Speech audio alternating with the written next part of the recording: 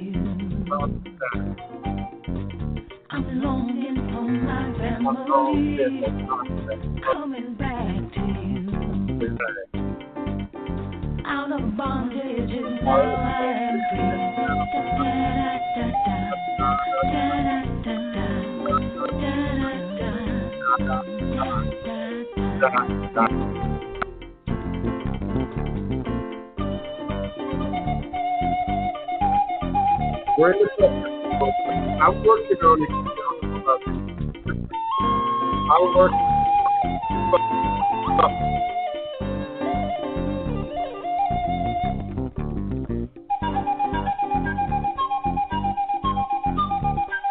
Greetings, final justice, peace and love, joy and prosperity. Greetings, salutations.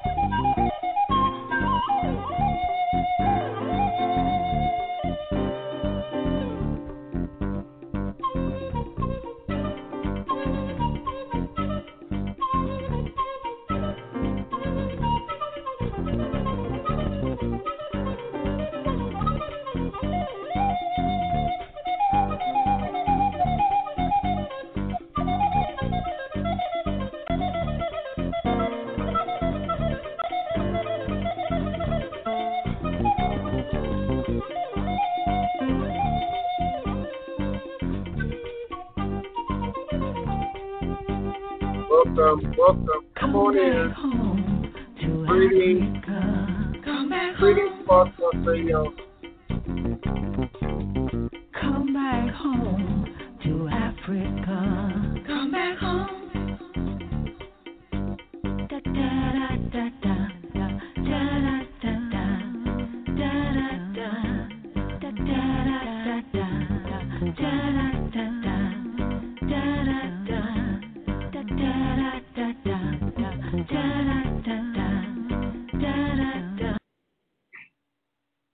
Greetings, divine, all blessed, peace and love, joy and prosperity, manifestations and revelations. You are now sitting live with the Divine Prince, and always at your leisure and convenience here on both Blog Talk Radio and you.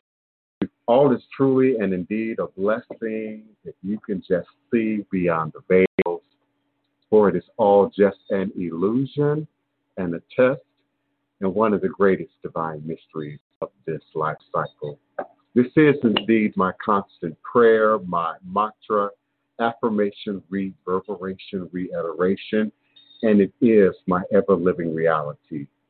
It is crucial to the very foundation of my understanding, my being, my walk, my works along this divine, all-blessed life path and journey. It is how I, Divine Prince, make sense out of all that we're challenged with here in our daily existence on Mother, Father, Earth.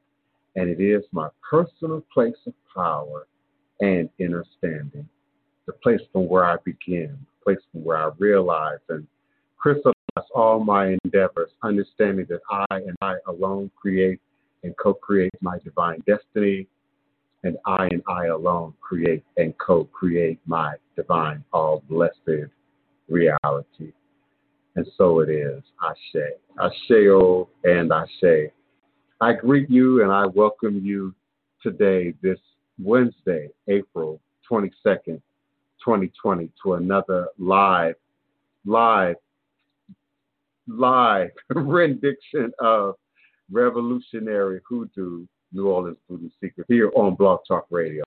And as always with live, there comes weather, there comes technology, technological issues, and in some cases, human manipulated technological glitches and issues. But we're all here together in one space, in the space that we create and create here at high noon Central Standard Time each and every day. And I welcome you to come on in. Come on in, type your questions, comments, and requests in all capital letters in the chat. That will certainly make it easier for both myself and our moderator, Kiona D. Carter, to be able to see and separate or decipher your questions from the ongoing chat that might be going on in the chat room. I experienced some buffering, so I'm not seeing chat right now. I'm not seeing anyone in the chat except Kiona and Seven the Gentleman. So if anyone else is trying to get in, please refresh. We are on the new show page, and I have a phone call, area code 310. Just be patient with me. I'll be forward with you.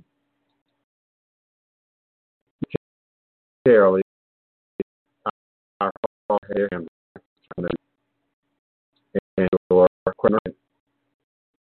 I'm just asking that you give me just a moment to get all my technology, to get my YouTube caught up with the Blog Talk. And of course, my call-in number is area code 845-277-9143. 845-277-9143.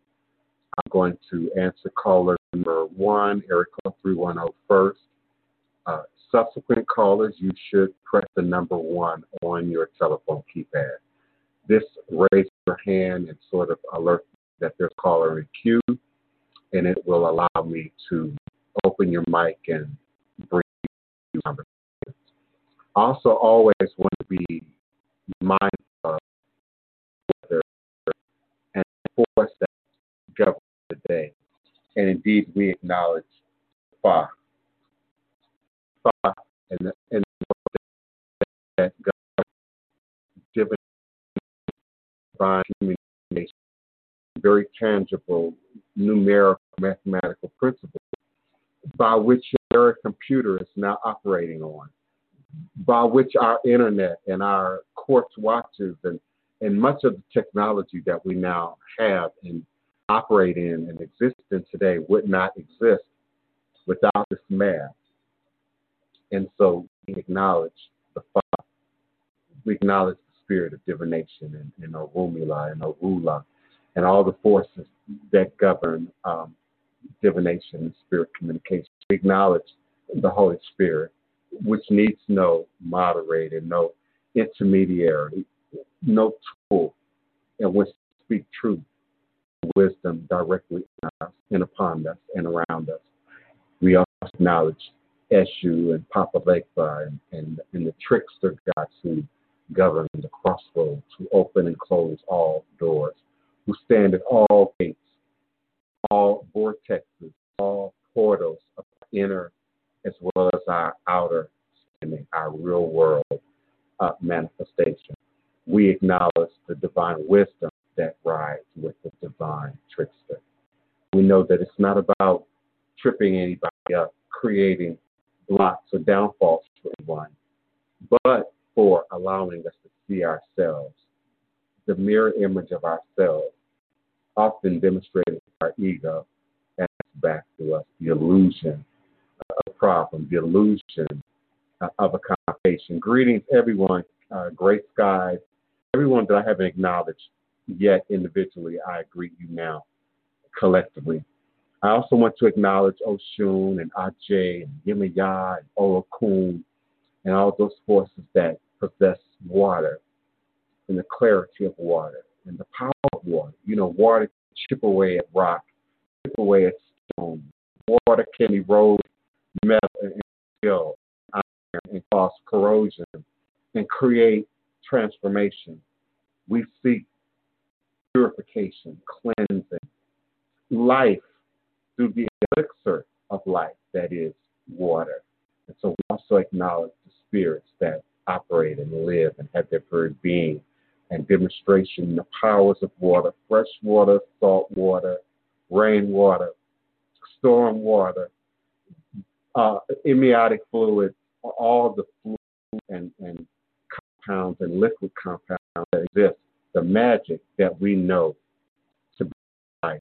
So we always acknowledge the mystery. Olokun represents mystery that not only symbolically, but at the bottom of our conscious and the subconscious power of humanity, that unknown cure, that unknown creation, that unknown talent, that unknown skill that still resides at the bottom of this well of mystery that is life. Many of us often see our destiny itself as the great mystery. Why am I here? What am I here to bring forward? What does God ask me here to manifest through me? What the Spirit and the ancestors have me here? And what would they have manifest in me and around me and through me? So as I get to the phone lines, I am grateful for your patience and allowing me the opportunity to speak the powers and acknowledge, of course, the ancestors and all things for which we wouldn't have any standing, we wouldn't have any being, but also the powers that govern the weather that is our life, is the reality here on Mother, Father Earth. Area code 310. Who's calling and where are you calling from? Yes, my name is Susan, and I'm calling from Oklahoma. Beloved, I didn't get your name. Say that again. Susan. Oh, Susan. Greetings, beloved. Thank you for calling. You've been Thank waiting you. quite a while with your question or comment. How can I help you Yes. today?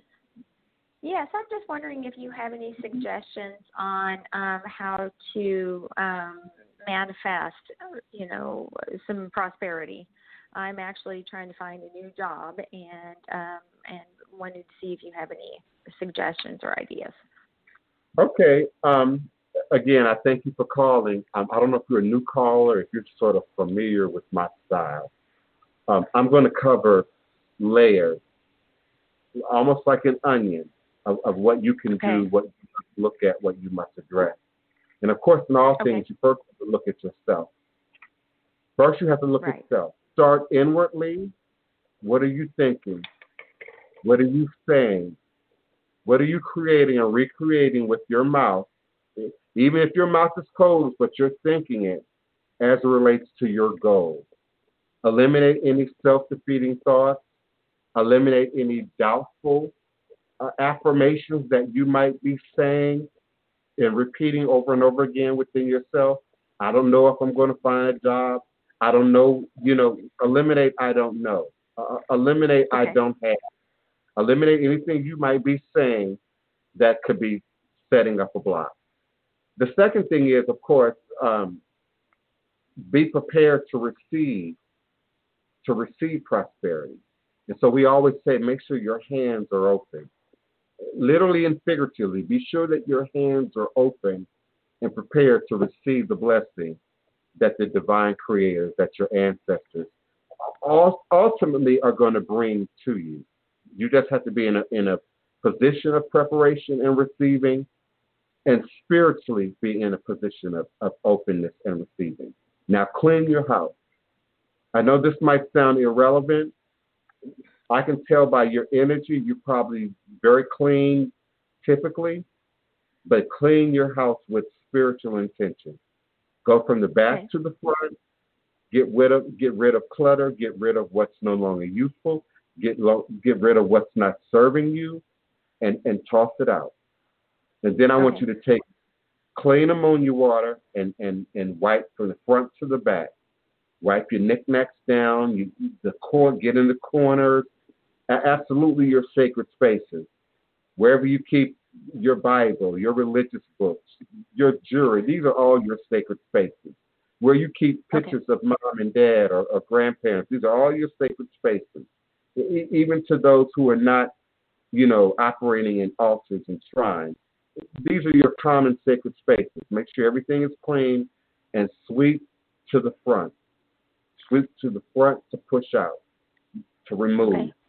So now smudge your house. Frankincense and myrrh, sage, jasmine. Smudge your house. Make sure it's sweetness in there. Sweeten up your road. Sweeten up your path, if you will. And then continue to seek. And I know right now times are a challenge, with Corona and our ability to be mobile and to get around and move around. Access the virtual world, of course. Continue to search, the internet or whatever sources that you are indeed utilizing to seek employment. But it's coming. Know that it's coming. Are you with me, beloved? Yes, I am. I'm writing everything down. Now, I don't know your religion. I don't know your spirit practice, and it really doesn't matter in the context of what I'm giving you, what I'm sharing you. But what we believe is a great component to what we live and what we experience and what we manifest. So clean up any doubtful thoughts, clean up any negative inner language, and I assure you, what you seek, what you desire is coming to you right now. Awesome. That was perfect. So I really appreciate it. I appreciate your call. I'm going to keep your line open, so you're free to stay with us. You can mute your cell phone on your end if you wish. That will prevent us from getting any background noise or interference from your end. And then if you have a question, comment, or request, again, at any point in the show, just jump back in, politely jump right on back in, and I'll entertain your question or comment. I appreciate any active participation in the show. Thank you so much for calling. Greetings, Kiona D. Carter. Thank you so much for helping me to handle the chat room and moderate the activities that are going on there. I've refreshed my page, so if I'm missing any questions, comments, or requests in the chat room, help me out. I invite you to type your questions in all capital letters in the chat so that we can see it and distinguish it. Hoodoo Occultism is asking me to talk about the cinnamon broom. And listen, it's not just the cinnamon broom. Ola Orisha, Iba Orisha, Mojuba Orisha, welcome. Thank you for returning to the show. There are all kinds of brooms that we use, that we access in voodoo, hoodoo, obia, and even in the pursuit of prosperity, Susan, and the bringing that into our house. Now, I'm talking about a bit of a cultural nuance here. So I know I have a diverse an erudite audience of people of many belief systems, many philosophies, many religions, many traditions. So some of the advice that I give is not for everybody to apply. I get that. But in the conversation about brooms, the first point of any year that I think about, that I pay attention to, that I focus on a broom is holidays. Christmas, Thanksgiving, Christmas, going into the new year. Every new year, there's going to be a new broom, either at my front door or over my front door. And traditionally, it's placed over your front door. And it's to bring in, to sweep in prosperity, blessings, just as I suggested that Susan sweep from the front to the back. I'm sorry, from the back to the front, to sweep from the back to the front and out, to sweep, to push forward, to push out, in order to generate a cycle of prosperity. Now, the type of broom also affects the type of prosperity that's brought in. Now, the annual broom has to be done at New Year's. This is not something you can kind of rush to go do now. It should be a new broom. It should be done at the new year. And often they're done in laurel, sweet basil. Pine is very popular, which is why we have the Christmas tree element. And, of course, the cinnamon broom. Now, cinnamon broom, specifically cinnamon, is created specifically for prosperity under the influence of Oshun priests and priestesses, people who walk with the crown of Oshun. Oshun particularly has a preference for honey, cinnamon, anise, a few other allspice, a few other ingredients that we associate with yams and holidays and fragrance and sweetness and glazes. You know, many of those herbs and elements that we apply at that time of the year go into these honey jars and in these cinnamon brooms and into these sweet rituals that bring in and maintain prosperity. Now, just as I shared with Susan, first you gotta be clean, literally and figuratively. First, you gotta be clean. You gotta make sure you don't owe anybody. You gotta make sure you aren't operating in debt. You gotta make sure you aren't mishandling, misbudgeting, blowing your check at the casino and then begging spirits to sort of fill in the gap. You gotta be literally and figuratively clean. Then the application of the broom or the honey jar. It's very easy for me to talk about honey jars, sweet jars, prosperity jars in the same combination, in the same conversation as the cinnamon broom, because they serve a similar purpose and they operate in similar ingredients. So when you know you're clean and you know you've gotten the dust bunnies and the ghosts out of your physical house and your spirit house, that's when we put the cinnamon broom and the honey jar and the sweet applications into place to ensure sort of a seal over the work, to sort of ensure that the roads are maintained sweetness and not tart, sour, bitter, sometimes hot, sometimes spicy. I'm speaking code to some of you. I just came out of a reading and I asked the beloved to gather some spices together. In the course of this reading, and I could determine the influence, the flow of current through her life and on the divination table by how she placed the spices on the table. So when we think about bark, tree, root, herbs, organic matter, particularly spices and things that we use in cooking, that we would use in a root, that we would use in a Greek root bag, that we would use in any kind of healing application. We think about the source, what the source is, what the source represents, and then the application of the particular parts of that tree and or plant. So, of course, with cinnamon, we're talking about bark. I'm assuming everybody knows cinnamon is a bark of a tree. It's not a root. It's not a dried up herb. It's actually the bark of a tree. And then it's grated down, powdered down.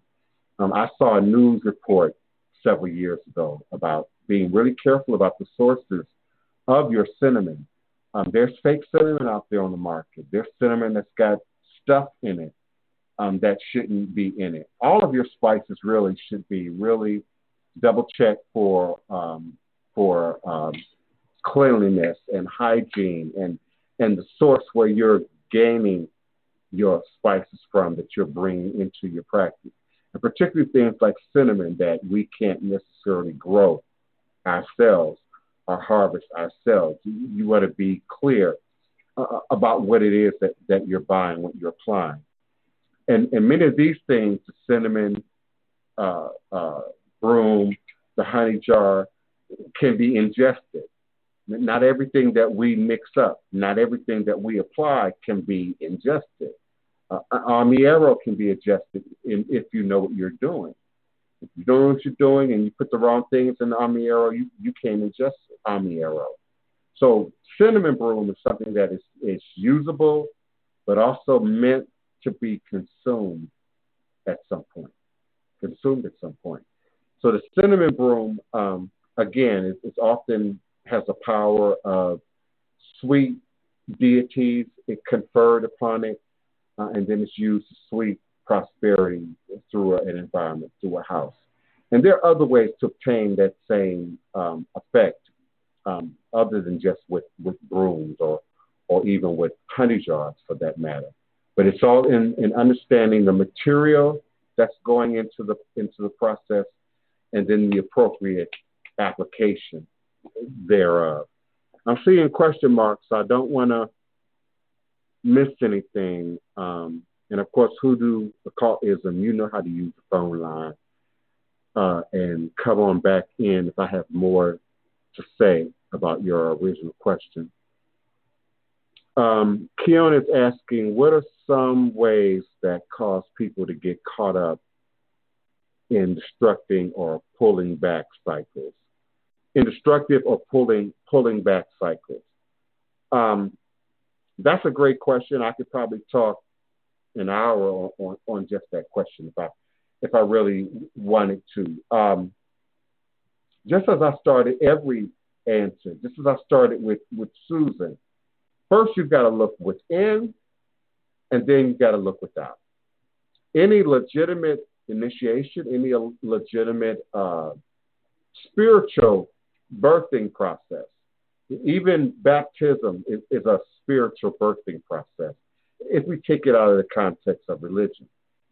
There's always that which has to be cleaned, not just on the outside, so that you're pure as snow, but also on the inside. And often it's the inner work that's hardest for people to address.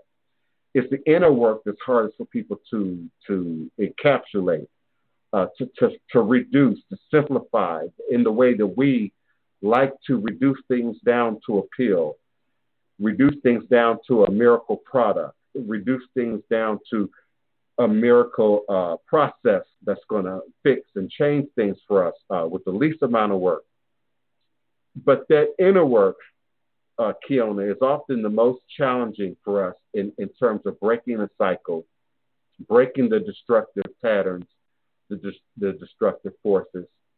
And with my microcosm versus the macrocosm, looking within versus looking without, understanding that what lies within only mirrors that which lies outside us.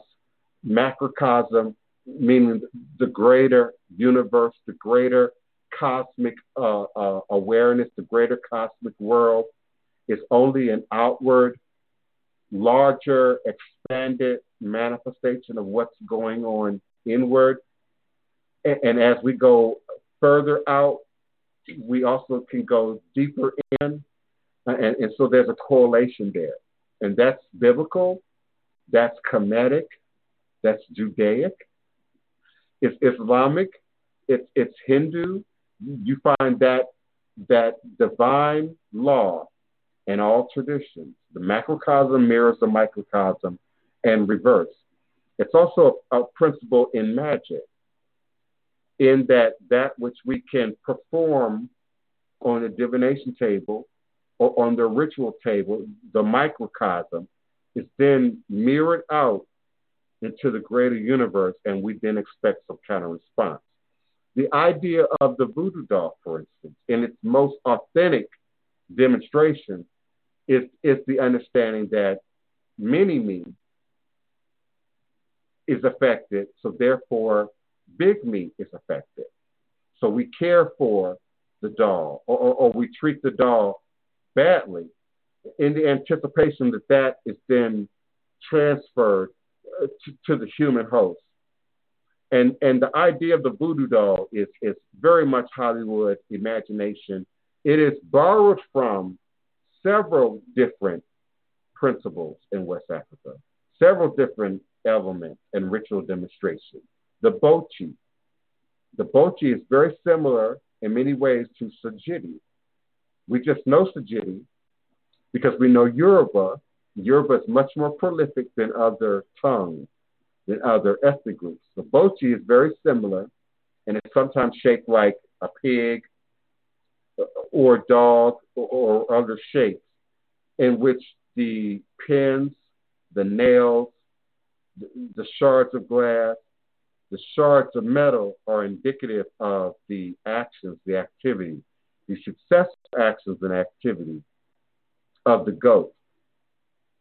The ghost meaning the bochi, the sajidi, which is really a spirit double. It acts as a spirit double and then goes out into the spirit realm and does that which we cannot do, sees that which we cannot see, attack, defend, protect against that which we cannot attack, defend, protect. The voodoo doll is more of a more modernized, evolved notion of the fetish, if you will. And think about the environment in which that would have evolved in. You know, the enslaved African would have had limited resources, great resources at his availability if we took it from Massa, but limited resources in terms of what we had, what we could legitimately own, what we could safely keep without drawing suspicion, without drawing a sense of competition, without drawing any kind of alarm to who we are, alerts to who and what we are and what we're doing. So cloth, material, fabric is one of the easiest things that we could hide, conceal, tuck somewhere, conceal somewhere, and then later use in a real world way, to store food, to hide an item, to save something, to send a message, or in terms of ritual. We talked a few days back about art and the concept of art in Africa, and the idea of creating something, making something, painting something, drawing something, just for the sake of beauty, just for the sake of it's pretty. It is really not a common concept in the indigenous world, and particularly in Africa, where things were created based on its utility. It had a food purpose. It had a hygiene purpose. It had a God purpose. It had a religious purpose. So we see things that are pretty, that are beautiful, that are aesthetically appealing to us. But underneath, they have a deeper ritual use, a deeper ritual context. So I know I've been all around and back, and many of my regular listeners are used to that. Cassia sentiment is fake. Greetings, I'm Sherilyn Simon. Greetings and welcome to the sacred space, to the square circle of gods and goddesses. And we appreciate you for being present and also being a part of the consciousness shifting process. Because I can't shift the consciousness by myself. I can sit here and talk and talk and hear the sound of my voice, as many podcasters do, and it would hit the ceiling and come back. But if you all aren't applying it, aren't digesting it, aren't researching it, aren't seeking it out for its own truth in your own reality, then that's what makes it consciousness shifting. That's what makes it changing. I'm always life changing. I'm always humbling myself to spirit because I know better. I'm always humbling myself to spirit. I'm always humbling myself to God. I'm always humbling myself to the goddess. I'm always humbling myself to the ancestors. For indeed, it is on them and their shoulders and their backs that we have our very being.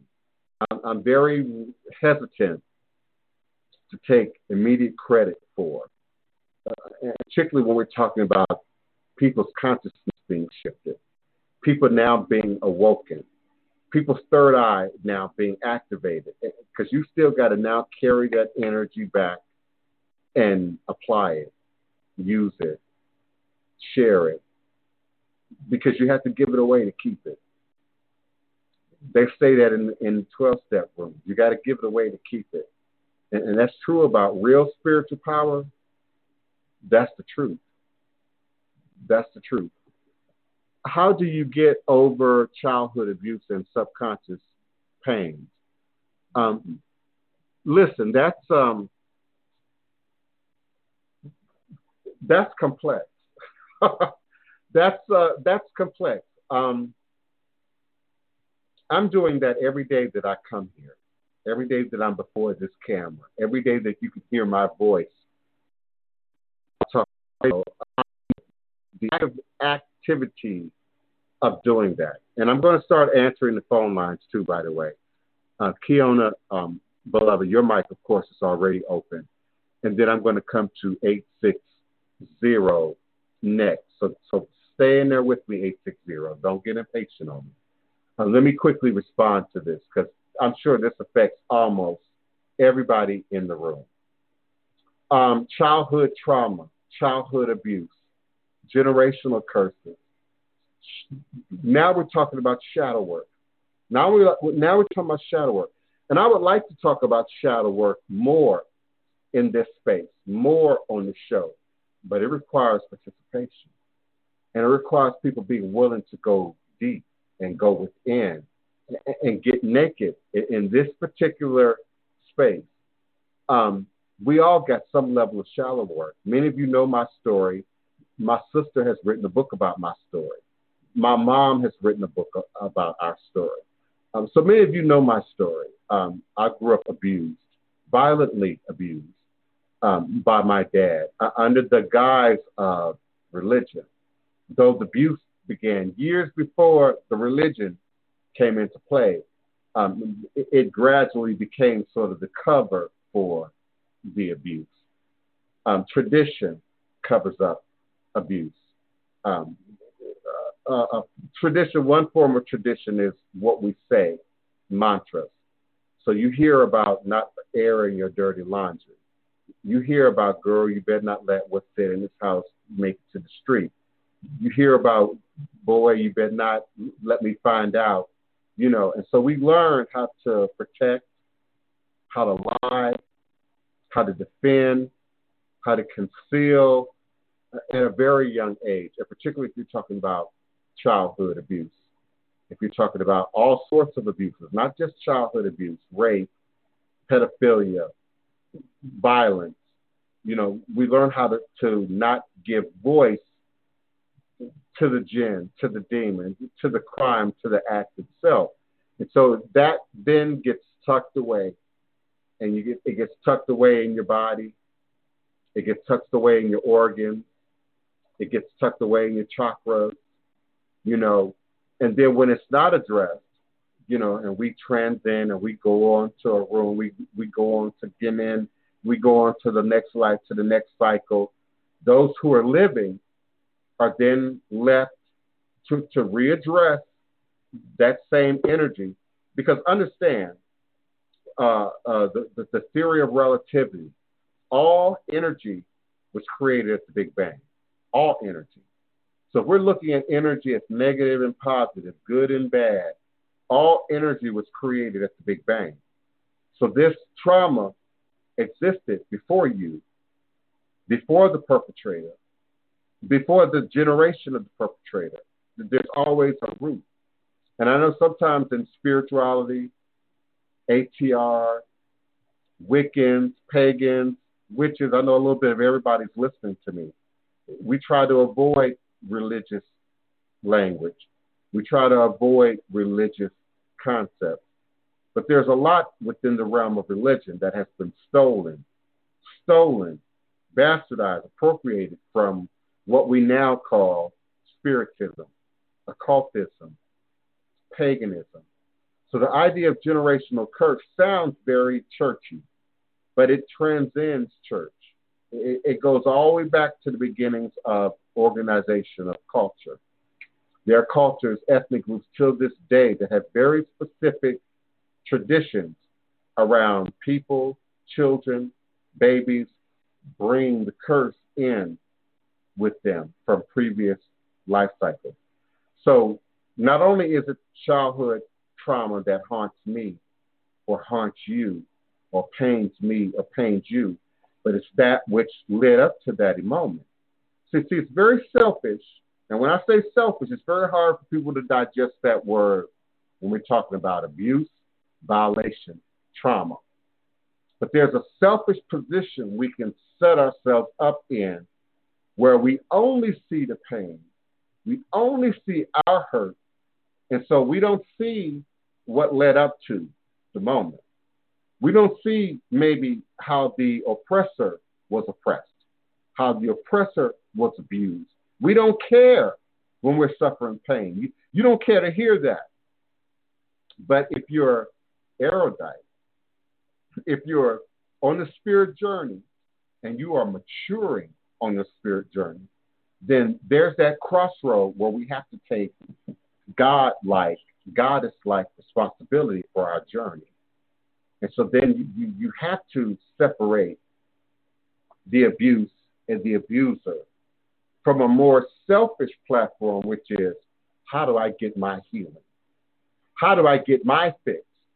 How do I get my repair? Now, in doing that work, I often stress that ancestor work, and this question then comes up in that context.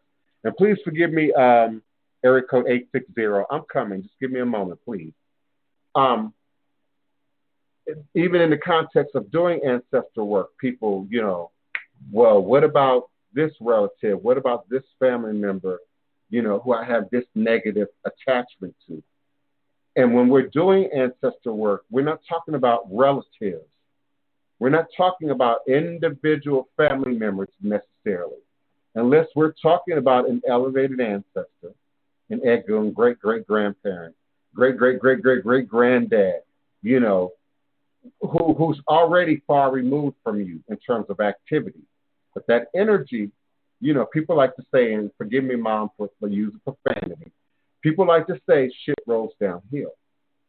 Okay, so there's a generational connection to stuff that we address or don't address and how that then rolls downhill. I'm going to come back, Hoodoo, occultism, and respond more to that question. I just don't want to keep area code 860 in a whole pattern for too long.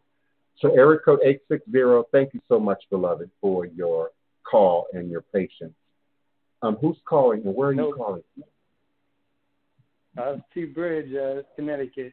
How you doing? All is a blessing. All is a blessing. Good to hear. My question, because you were getting into it, culture and art. I like to study a lot, especially being up here, and I'm not home in Louisiana where I'm able to talk more to family members and even get in touch with people like you and people that have more access to research of African culture and history. I have to dig and search online and find books, and most of the time. Hello? Yes. Hello? Oh, okay. Yes, beloved, I'm here. I need you to turn your YouTube down because you might be getting a delay. Okay. No, I'm good. I heard ding. It must have been a computer, but I have to look and dig and find research, and most of the time it's, I hate to use the term, and I don't want to offend anyone, whitewash of, our ancestors' culture and history. So when I'm looking for things, which my question was for like where, our knowledge began and what cultures and what ancestors I can look for or, research that I'd be able to looking for books and things like that. Where would I be able to look to get a better understanding and, maybe authors you may know that I'd be able to get this. Listen, I appreciate your question at every level because you know by now that I answer at every level, but I also listen at every level. What's said, what's not said, what's implied, how we use our words. I'm the son of a retired teacher. My mother was a stickler for education. My mother was a stickler for grammar and word usage. So I'm fine-tuned to it. So I want to answer your question. I also want to respond to sort of how you worded your question. Don't assume because I'm in the most African city in America that it's all here. Don't assume that because I'm in the South that we are somehow closer to the root or connected to, better connected to the root. Don't assume that because you are in Connecticut that you aren't sitting right in the middle of a great wealth of information. Some of our greatest universities, some of our greatest archaeological storehouses, some of our greatest museum complexes are all on the East Coast, the Eastern Seaboard, Maryland, D.C., Virginia, Connecticut, Boston, Philadelphia. So pay attention to your words. We speak our reality. We create and recreate our reality. I noticed that when I started speaking, I can't describe it better than African or like an African or like an indigenous person. That which I needed came to me. It would come to me. Even if it's online, even if it's in doing your research. I also say that, if you use common words, Africa, Pan-African, Ifa, Voodoo, Black history, African history, you're going to get the most generic responses from your search engine. You're going to get the responses that everyone else has entered into the search engine. You're not going to get, I think, the deeper level study that you're implying that you're looking for. So what I did was, first of all, I found a museum. And I talk about this museum a lot, but I'm always sort of fearful about saying the name of the museum out loud because some of my antiquities and things of that sort I derive from this place. So I don't want to run on this place. There's a limited amount of authentic stuff in the world. So I don't want to run on the place. I never call the place out live on air, but it's where you are. It's where you are. It's in your state. Okay. So don't assume that, you got to go to Jamaica, Haiti, Africa, Mississippi, South Carolina, to really begin to dig up and explore not just roots, culture, history, but also tradition. And particularly right now, I believe that this corona outbreak, however you want to look at it, has given us an opportunity to sort of look at ourselves differently in terms of how we study, how we connect, how we learn, even how we research. So I invite you to change your words, beloved. Change your words. Speak what you want into the air. Think what you want, not what you don't want, not what the block might appear as an illusion to be. It's an illusion that your location is limiting your reach. It's an illusion that where you live, might be limiting your access to culture, particularly in Connecticut. You got Jamaicans, Nigerians, Ghanaians, Haitians, they're all around where you are. So, and I shared this with another caller a few days ago in a similar context. Start speaking what you want out loud in the air.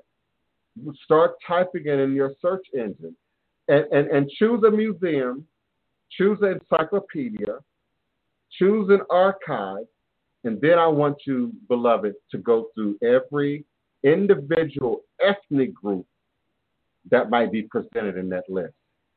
And your mic is still open, by the way. I'm still talking specifically to you. I want you to start looking specifically at ethnic groups. Now, another way to do it is choose a country, Ghana, Nigeria, Cameroon. Just choose a country and then put in your search engine ethnic groups in Nigeria, ethnic groups in Ghana, and see how just that alone, the wealth of information that's coming through your searches and doing your research, it'll change like instantly. You'll start seeing archives, posts, thesis, research papers, PDFs. As long as you got great security, don't be scared of PDFs. I've gotten so many free books by downloading PDFs. Just make sure you got security, make sure it's properly scanned before you download it. But it's in that type of work is where you start getting the detail that I believe you're implying that you need.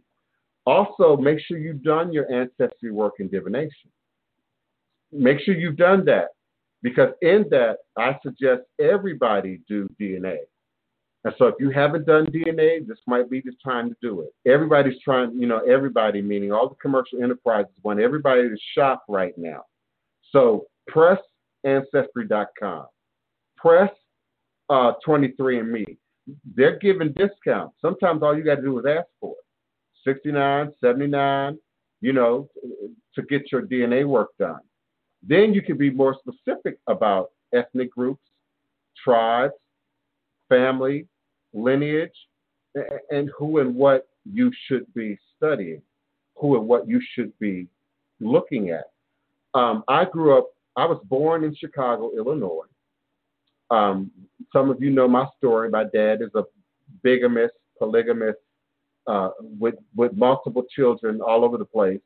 And so we quickly moved from Chicago to the East Coast to sort of separate one family from another to keep my mama from finding out about the family he had already started. And so I grew up in Maryland. I grew up walking distance to the Smithsonian museums. As many of you know, are a number of museums: air and space, natural history, African American history. There are a number of the Library of Congress. There are a number of buildings that go along with that Smithsonian. And I don't know if it's still free today, but back when I was growing up, it was free. So that was my playground. So explore your museums, explore archives that are conveniently accessible to you in Connecticut. Sometimes these museums have, the Egyptian theme going on, or they have the Yoruba theme going on, or they have the China theme going on.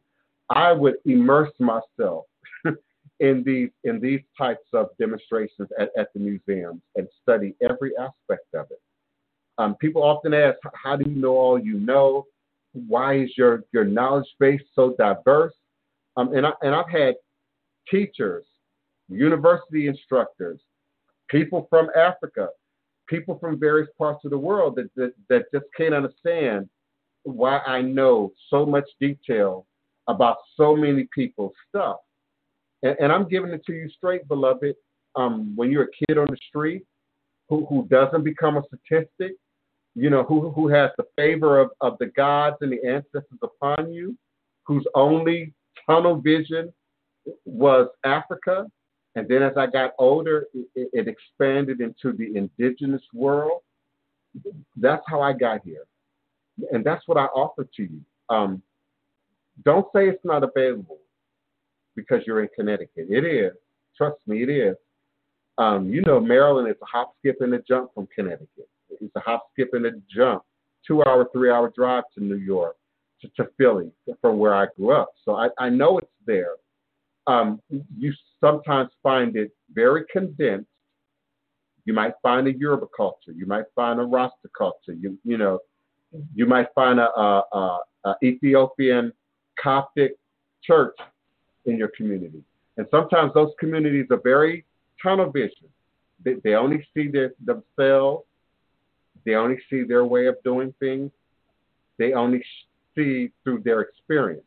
So as I walked, the police are going crazy outside. I don't know. As I walked into these various cultures, I learned to show all due respect, not to dibble and dabble, but when you're committing to one, when you're focusing on one, focus.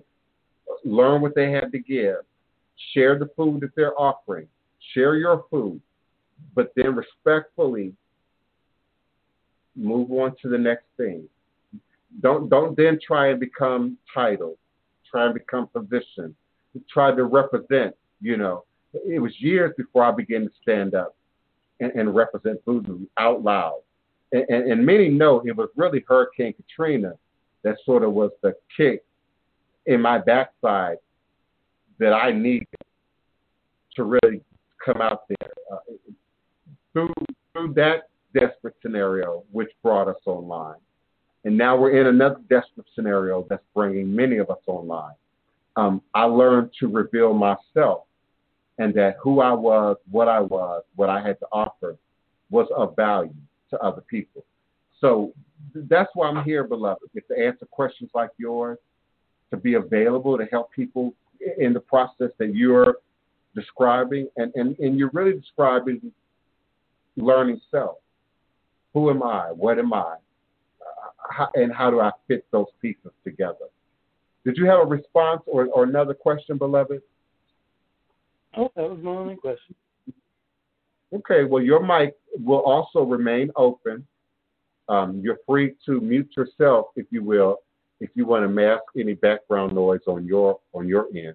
And then when you're prepared with your next question or comment, just unmute yourself and politely jump right on back in. And all right. And we'll just keep moving forward. I appreciate your questions, your comments, your requests. The people who participate, the people who ask questions are the superstars of this show. So if you're on the phone lines, and I have many on the phone lines, press the number 1 that will raise your hand, and I'll bring you into the conversation. Kiona, I don't know what you're waiting on, because you always got something to say. So maybe I do. So come on, let me have it. Okay, and please don't be diplomatic. Just don't play with me, because I need it rough right now. So I asked a question about cycles because I honestly want to know. Because throughout adulthood or even life, same behaviors, same spending of money, same habits, same everything. But I had the same interactions with jinn, same interactions with familiar demons and spirits. But this time, it won't let up. This time, the cycles won't have a break. You get in a cycle and then you got a break. This time, It is going and going and going. And so I'm wondering why, what has happened? Why no break? Because it's been happening, but this time it just is going and going and going. Okay, well, first I want to say greetings. Everyone, Anthony. Greetings, I'm sorry. I missed you. Mick Sage Hall, I appreciate you. I appreciate your title. I like Mick. Okay. Neophyte Bokor Tourist, greetings, beloved. Thank you so much. Goddess Nanu, my mom is here. Greetings, Gary Bonsell Savage. Thank you so much for dropping in and being a part of the show. April Anthony, I'm definitely going to discuss what Jen is right now in detail. Thank you so much, everyone, for being active. Yoel Adams, thank you so much for participating and standing apart in the show. Many of the questions that you all are throwing at me right now have shared roots. It allows me to talk about more than one thing at the same time It allows me to sort of come back and forth in entertaining everyone's question. A jinn, as we know the word, it's an Arabic word. Um, someone has already tried to spell it in the chat, and I appreciate that. It's spelled with a DJ. It's spelled with just a J. It's spelled with two N's usually, and it is an Arabic word. A Christian, like my mom, might say a demon, might say a devil, not the devil, but a devil. So when we say the devil or Satan specifically or Lucifer specifically, we're talking about a particular angel. We're talking about a particular force. We're talking about a particular power. But then when we talk about jinn, we're talking about offsprings, if you will, of that energy. And jinn are born all sorts of ways. We can birth a jinn from our mouth. We can create a jinn from a lie. We can create a jinn from a manipulation. We can create a jinn from a fear. And then that fear becomes real and takes on wings and legs and body parts, if you will. There are jinn that are attached to nature: earth, water, fire, air. Of course, we intersect as humans with air at the gas level, at the energetic level, at the ethereal or spirit level. So there are jinn that are, according to the Bible, according to the Quran, according to many world traditions, that are attached to the planet itself, to material objects itself. And when you think about the progression of society from hunter-gatherer, the Iron Age to the Industrial Age, and so now your water, fire, and air is all mixed up. We're cutting down the trees and creating technology, creating products, creating stuff. And we talked the other day about, Mom, I talked about Sandy. I didn't mention her name before, but I talked about Sandy the other day on the show, and her going to Africa and buying up all this African stuff, and then later on having negative repercussions, having negative experiences attached to it. So those are jinn. Those are jinn. So they are natural jinn that exist in the world. They're also referred to in Christianity as the deadly sins. So when we think about gluttony and lust and all the other quote unquote deadly sins becoming physical, becoming manifest, if you will, in the spirit realm, we're then looking at jinn.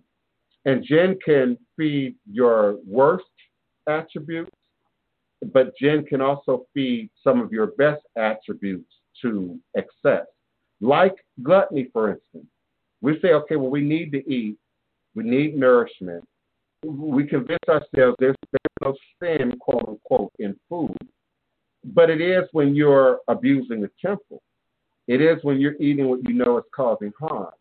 It is when you're bringing destruction and death to the very vessel in which the divine creators have given us to operate, in our divinity within while we're here in this earth plane. So jinn can manipulate, your weaknesses, your hidden desires, some of your greed, your jealousy, your envy, some of those things that we believe we hide that are not necessarily right on the surface, that we think other people can't immediately see or identify if we don't say that. The jinn can feed that. The jinn can feed that and feed off of that and gain life and gain strength and mobility, and then spread itself among groups, much like a virus. I grew up in a prosperity ministry. My mom was right there with me, and so we've seen that energy spread. Pastor say, hey, somebody going to get a blessing. All you need to do is run up here right now and give me $500 check. Well, 20 more people would come running, in a spiritual competition, with that $500 check. And then we'd come back later and tell the story, do the witness thing. What the God blessed me, and now I got this $50,000 car sitting out in front of the church. Now I got this $500,000 house. And that spirit would then travel. I would sit back and watch it. Envy, the desire for, the coveting of. Well, shoot, if they got a new car, why I ain't got no new car? They got a new house, why I ain't got no new house? It almost reminds me of Friday when Pops was standing in the fridge. Every time I come down here to the fridge, you in the fridge. You eating up all the sweet potatoes. You eating up all the candy yams. And that becomes a gin that develops and spreads. So gin take on many created, self-created, but also naturally created forces, birth gin. And so our spirit, mind, body, attitude, aptitude, maturity has everything to do with intersecting a gin and it having effect on you or not. Because we all had that opportunity to laugh at the devil, to say no to the devil, to say, I see you, I feel you, but I'm not going to acknowledge that. Anybody who's ever gone on a diet knows what I'm talking about.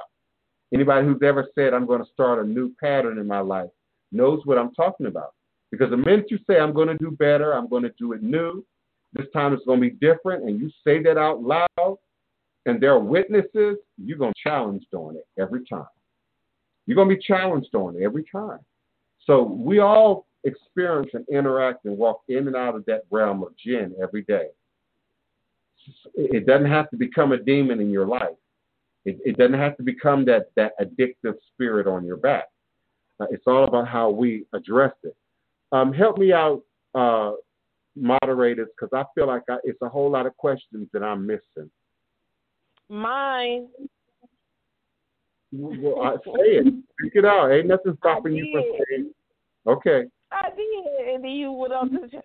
So really, I want to know what would cause in certain cycles for it not to be a break. And I heard every word that you just said, but I still just wanted to understand. Could it be that the forces got stronger? Like, and I know it may sound like common sense to many, but common sense really isn't that common. Like, I want to know, like, you do the same things over and over for years, but then it's now to the point where there's no break. There's no break in the cycle when it normally is. Go back in your mental memory to what I told Susan, to what I said with Susan. In all processes, you got to be clean. You got to be clean. And depending on your religion, Baptists might say, well, let us baptize you, and now you're clean. And there's a physical, process, but there's supposed to be an implied spiritual process that goes along with that. So when you come into Voodoo, there's Lave Tech. When you go into E5, there's Ori. There's always that level of who am I? How am I playing God or not playing God in my own life, in my own growth, in my own process? Beloved, you've got to consider that when we're talking about blocks, patterns, cycles. Yes, there are those cycles, those patterns, those behaviors, those mannerisms that are passed down through your family, through your childhood, through your upbringing. There's also those patterns, those cycles that are what I call passed across. We're not blood related, but we hang out and we act alike.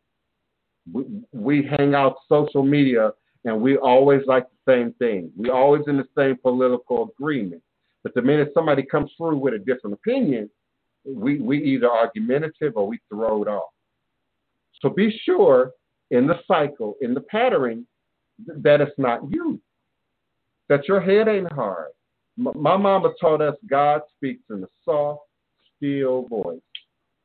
And I added to that, and I say, God ain't going to argue with you, debate with you, go back and forth with you. You can't tell God like you just told me, well, I want the no holds barred.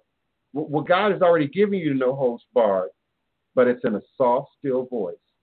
And so it requires us to pay attention, to be still, to listen, to fast, to meditate, to learn to eliminate all the inner and outside voices in our head and just listen. Some of you can't quiet your own voice. And some of you, not you, Kiona, maybe you, but not you personally, some of y'all got a lot of voices that y'all listening to, and you can't tell what's ancestors, what's God, what's spirit, because you can't shut down your own argumentative spirit, your own critical spirit, your own analytical spirit.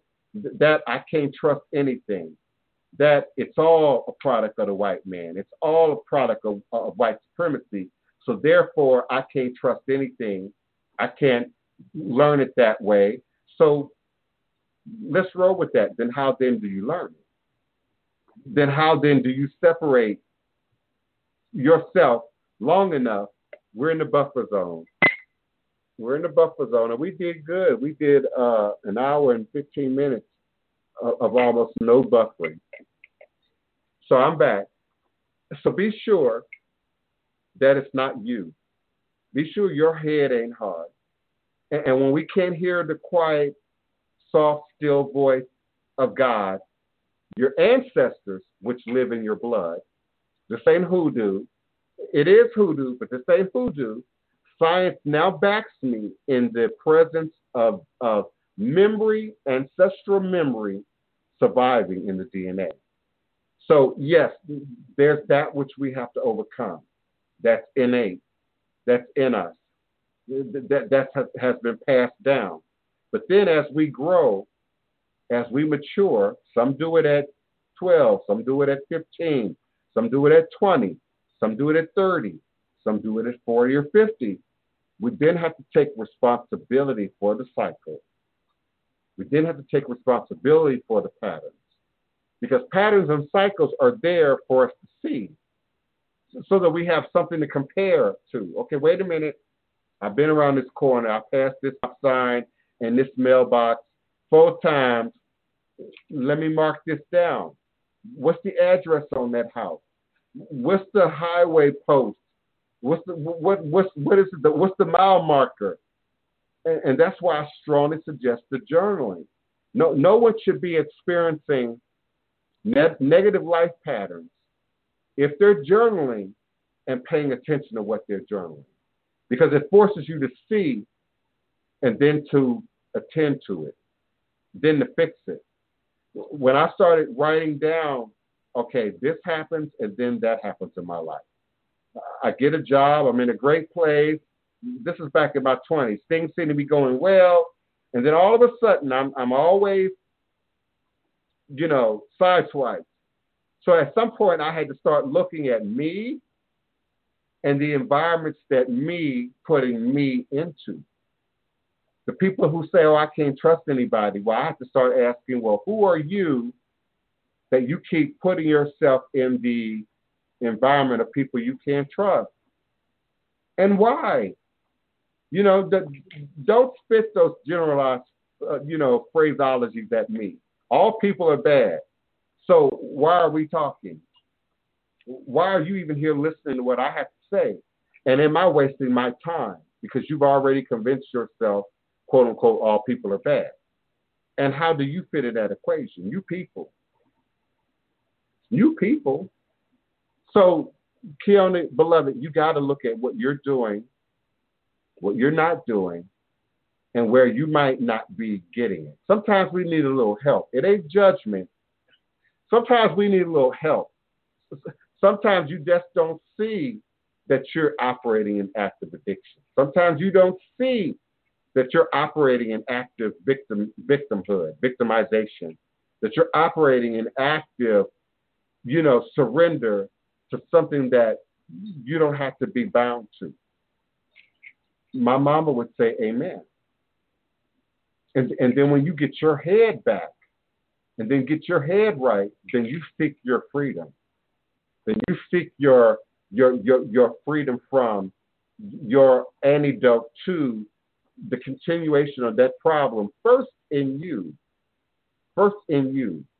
because something about you wants that to keep repeating itself, either because you're not learning the lesson, you're not seeing it, you're not getting it, or maybe you're acting arrogantly and you think you got it, think you know what you're doing, and the cycle comes back to say, oh, no, boo, I haven't gone anywhere.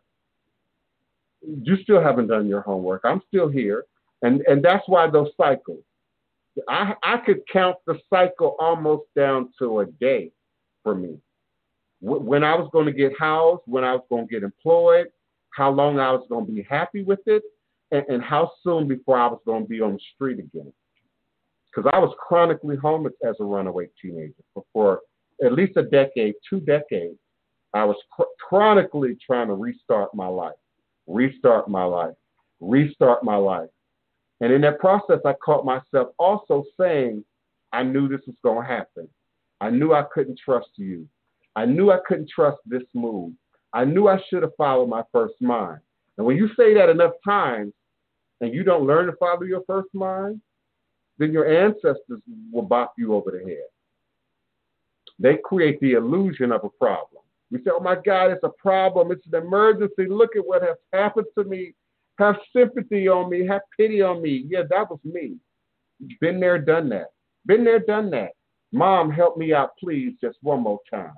Wapani, please, just keep my lights on just one more time. And then we don't change. And then we don't improve. Then we don't learn the budget. Then we don't learn to value what's of value, And so God comes back again. Destiny comes back again. Ancestors come back again. And boop, you on your ass again. And we're looking outside. Look, what happened to me? Look within. Make sure you're doing the work. Make sure you are spiritually mature as you say that you are. Make sure you're absolutely where you believe yourself to be. And sometimes we can't see ourselves clearly. Even with the full-length mirror, you still need your mom and your girlfriend, your brother. Do this look okay? Does this match? How does this look from a distance? Because we can't always see ourselves, even in a full-length mirror. And that's why we have therapists, psychologists, psychiatrists, ministers, imams, spiritualists, elders who speak truth. But we live in a time right now where people don't want to hear that. That's the trend. People know more than the elders. People know more than the mentors. People know everybody now is a motivational speaker with 17 followers and 35 posts. Everybody now is a motivational speaker. Everybody now is a psychic. Everybody now is a spiritualist. Everybody now is a tarot reader. And you're operating in ministry. I know y'all don't like that word. I'm not talking about religion. You're operating in ministry if you're trying to be a reader. If you're trying to be a Reiki practitioner, you're operating in ministry. And so no one can operate in ministry honestly, organically, truthfully, without addressing their own work. Juanita Bynum told y'all that. Okay. T.D. Jakes tries to demonstrate that. You got to walk in the work. There's no way around it. There's no shortcut. Please forgive me, Blog Talk. That is so true. That is so true. If anybody's hand is raised, go ahead, Kiana. If you got something to say, beloved, that is so true, because in the midst of it, I broke the mirror. I always break the mirror. I didn't want to hear it because I felt like, if you're not going through what I'm going through now, how can you tell me? You don't know. I used to always break the mirror. And then I got so arrogant to where I wouldn't pray. I haven't prayed in forever because I said, well, who am I praying to? Who am I praying to? And so I became my own God, and then it's like, oh, wow, it's different on this level, because when I used to pray, when I used to, go in the name of Jesus, when I used to intercede and beg and cry, I would see results. Now I got to get my own. Now is no manna falling from the sky. So then I want to cry and say, okay, why is the cycle not breaking? And you just like, well, it's you. You became your own God. You broke the mirror. You didn't do the work. You didn't. You don't have to go. You don't have to, continue to operate from the place of lies, but relearn yourself and operate from truth. Stop breaking the mirror and do your work so you can come out or continue to suffer. And people are quick to break the mirror. People are quick to quit. People are quick to run away. People are quick to avoid the work. And whether we're talking about spiritual, whether we're talking about in y'all's relationships, the divorce rate is ridiculous among you heterosexual married individuals. It's ridiculous. And so, to me, that's an outward sign of people moving through life ain't doing no work, or operating on tradition, blind tradition. All tradition ain't good. All tradition ain't healthy. All tradition does not benefit you. So we have to address, why am I repeating this action, this activity? In those rooms, they say doing the same thing over and over, expecting a different result is insanity. It's insanity. At some point, you have to get off the gerber, the rodent treadmill, and do something different, and try a different avenue. But we get locked into, I know what I'm doing. They hurt me. They offended me. Now I'm just going to do my thing. No, many of you are walking away from quote unquote religion, walking away from your organized, structured, occult-like system, and are now just wandering. And have not settled in on your truth. So you say you found a new truth, or you're looking for a new truth. Well, what is it? And at what point do you settle in on it? And your truth don't have to be mine now. Everybody ain't called to voodoo. You don't choose voodoo. Voodoo chooses you. But I'm settled into where this is me. I'm okay with this. But I'm still every day learning a new language, learning a new ethnic group. I didn't give any advice today on this show that I am not actively operating in myself every day. I get up every day and find a new ethnic group to study, to learn, to examine. How do they view God? How do they view the supreme creators? How do they interact with the ancestors? And in so doing, every day I'm improving me. Every day I'm growing and improving me. Give thanks. I welcome your questions, your comments, your requests. It's an hour and 23 minutes. A mouthful, and that's what helps and makes you more. And what you already know, you don't have to be introduced. You're already vouched for in the spiritual realm, and it shows in the physical. But I will add this too, and this is why I'm stuck to you like glue, is because I learned through watching other people that claim that they are practitioners. Unless you have done the work or are doing the work, whether they want to, walk in black magic or whatever, you can't say that you could do the work if you haven't done it on yourself, even if it's dark magic, because a practitioner has practiced the work on themselves first. In my experience, you have, even if you believe the sort of Hollywood imagination, cultural representation of the witch. It's a reason she's green. It's a reason she's old.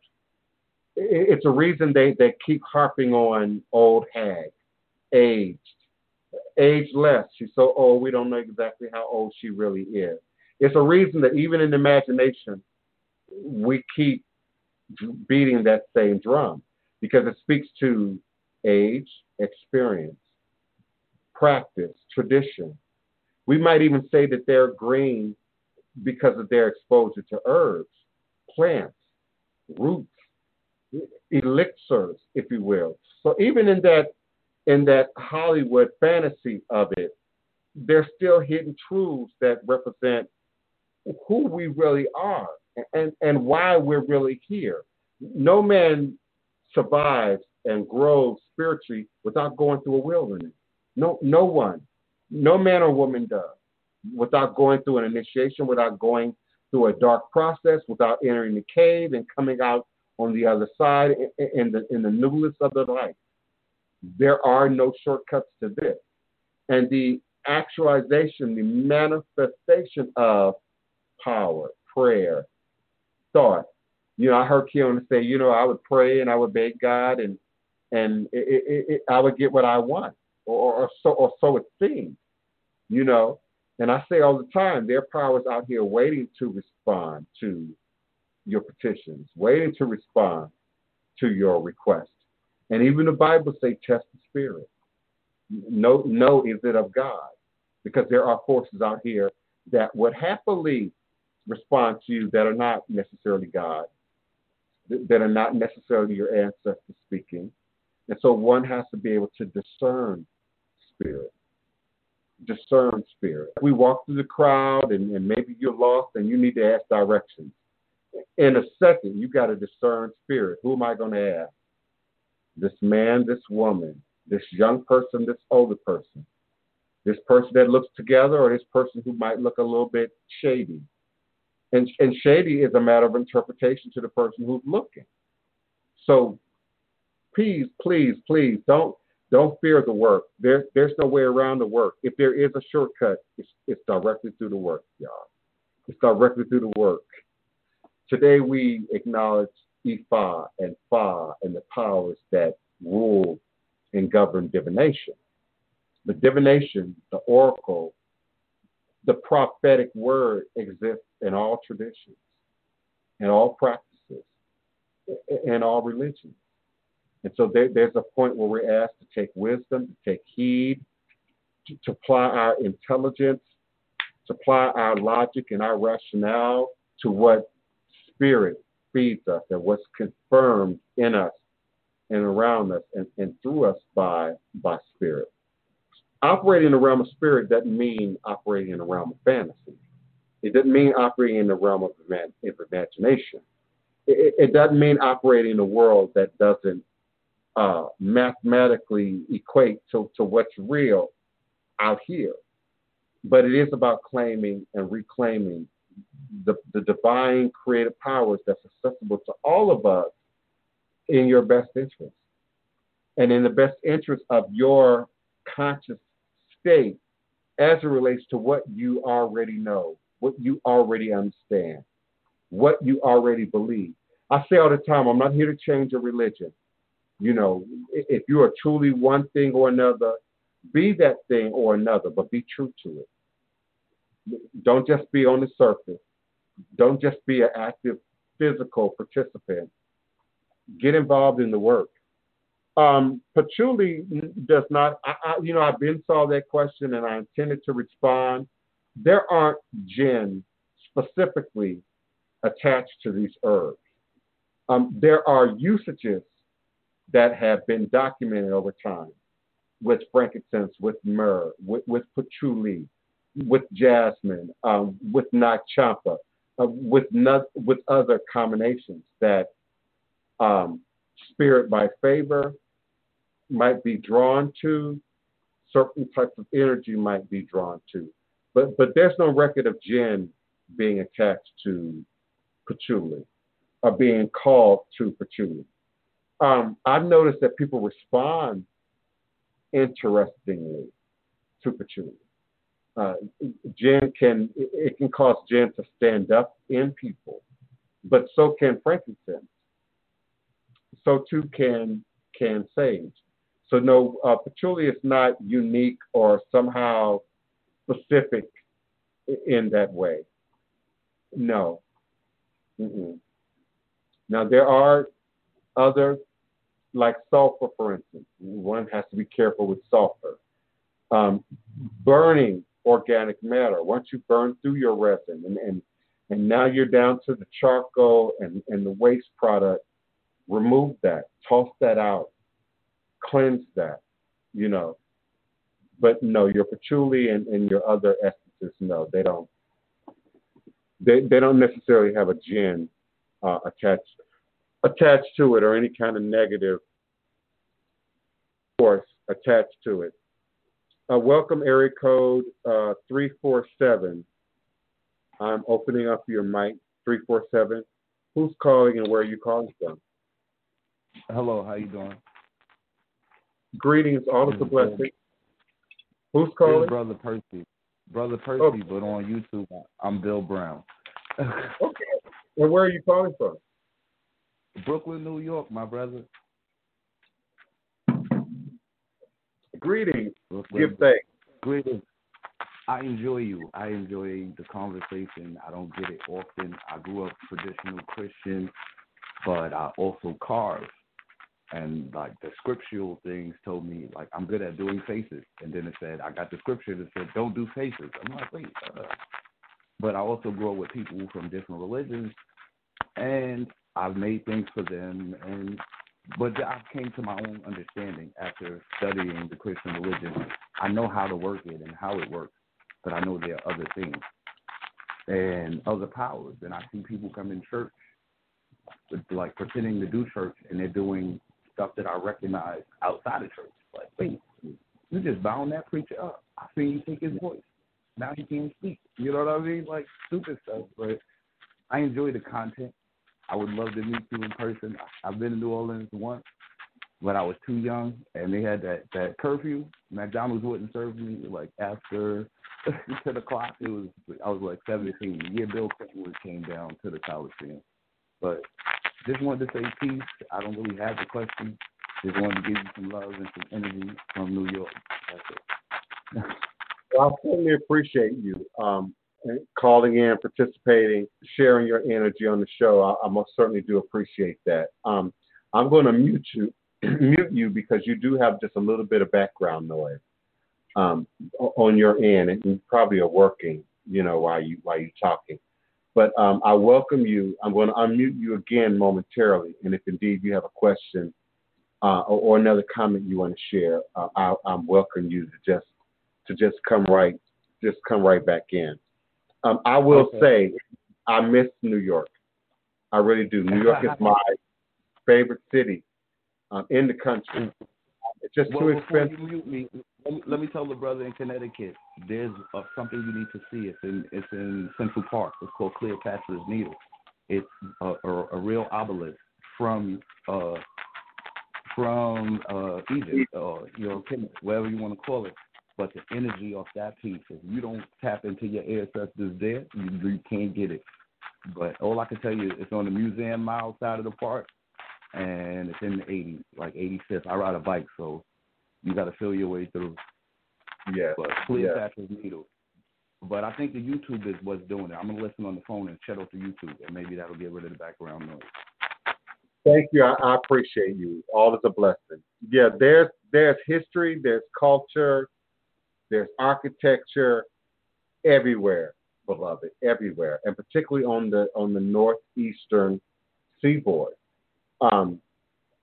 Where they try to say, the birthplace of America, Philly, Maryland, D.C., Virginia, Connecticut, Rhode Island.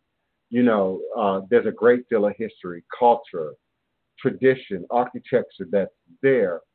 You just have to seek it out. You just have to find it. You just have to want it, and it will begin to come to you. You just, as the brothers now sharing.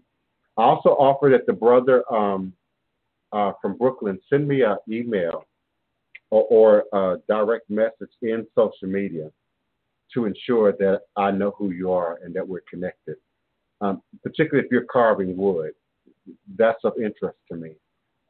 So please do that. I'm buffering right now. I'm in the buffer zone. But those of you who are on the phone, you can hear me clearly while I straighten out this buffering. But yeah, brother, make sure that I know exactly who you are. Even now, I heard you use two different names, a username. It's really hard for me to keep up with all of that. So contact me wherever you are, Facebook, Twitter, Instagram, send me an email. Make sure I know how to find you so I can support the art and the wood carving and some of the other projects that might be going on in Brooklyn and in New York proper. I tend to travel at some point when this is all over. And I want to come to New York and share. I want to go to Gullah Geechee Nation and share. I want to visit Queen Quet. I want to visit the King Olatunji. I want to get out into my community again once the whole virus epidemic thing has come to some kind of closure. But we can actively use our virtual media, our Skype, our WhatsApp, our Facebook, our Instagram, other platforms to continue to connect, to share, to be community, to be unified, to be together, to be organized. So I appreciate all of my callers from the various locations that come in. I have callers and listeners all over the world. I appreciate even some of our international callers. I know the time difference is a bit wonky, but to call in and participate at area code 845-277-9143. 845-277-9143. You still have some time to get in on the phone lines before they lock people out of the phone lines. Do press the number 1 on your telephone keypad. This would alert me that there is a caller in queue. I'll gladly unmute the mic and bring you into the conversation. I'm looking at the chat now because, I can't look at both screens at the same time. I see question mark, Keisha Smith. Greetings. Okay. Connection to Jan Patchouli. I think I addressed that already. Help me out. Are there new questions? Am I missing it? Oh, you have one that just came in from Chrislyn Martin. Can a person do work to block your spiritual gift? Okay. Let me sure I'm understanding this question correctly. Can someone else do work to block your spiritual gift? Is that the question? Or are you asking, yes, can you do work on yourself to block your spiritual gifts? Because I'm very word specific. And I know there's a delay. So, Crystalline Martin, can you hear me? I'm going to assume that you mean, can someone else do work to block your gift? Yeah, absolutely. Much like even a parent who doesn't understand or doesn't have clarity or, we can think of many scripts, movies, plays where the son, wants to be creative, wants to be an artist or wants to be a dancer, and the father doesn't see any sense in that, doesn't see any money in that, would prefer you were a painter or a plumber or took a quote unquote, wage paid job. So they put up robots to block and to prevent. I can remember as a child, my dad used to actively try to prevent me from hanging out with girls. That was problematic. If I hung out with my girlfriends, my sister and her friends, that was problematic. So I was always forced to go and hang out with the guy friends. I'm telling you now, as an adult, that was problematic. I'm telling you now, if you're understanding my voice and that's the issue for you, and you're looking at your children, that's a problem. That's a problem. He sent me directly to the very thing that he thought he was blocking me from. So yes, other people can pray bondage on you, can do ritual bondage work on you and prevent you from operating or seeing clearly in your gifts. Now, that's in no way permanent. That's in no way absolute. We still have divine will. We still have the option to overcome any stronghold, any block, any illusion of outside dominance or control, and regain our own sense of power, regain our own sense of structure. But it has to come through you. It has to come through your demonstration and you walking truthfully and honestly and organically in your demonstration. And if you're lacking training, initiation, there's no shortcut, beloved. So there's no shortcut. So I don't know your age. I don't know where you are in your journey. I don't know how old your sister is who may have done what you're suggesting, but it's in no way permanent. You got to free yourself, and you can't use that as an excuse not to regain access to your own power. But thank you. That was a great question. I really appreciate that. And I again invite you all, while we still have a few minutes left, to call in to area code 845-277-9143. 845-277-9143. You're absolutely welcome to listen in, to sit on the phone lines and listen in, but I also invite your questions, your comments, your requests. Uh, of course, Kiona, your mic remains open. 860, your mic remains open. 347, your mic remains open, and all you have to do at any point is unmute yourself with your new question or comment and come right on back into the conversation. I'm going to ask for just a momentary intermission. I will be forward in 1 minute and 27 seconds. I'll be back in 1 minute and 27 seconds. I need to drink some water. I need to see who's at my door. I need to get some things organized real quickly, but I'll be back in 1 minute, 27 seconds. I will be forward. All is a blessing.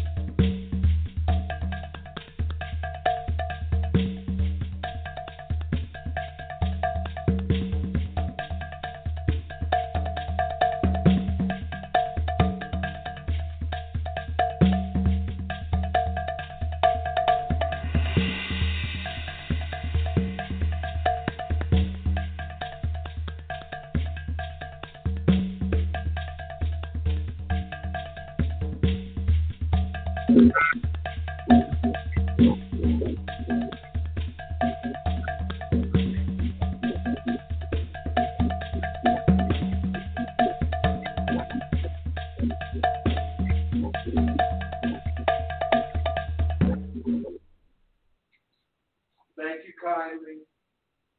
I appreciate your time and your support and your participation and your commitment to the show. I'm eternally grateful. I can't find the words to tell you what it means to me.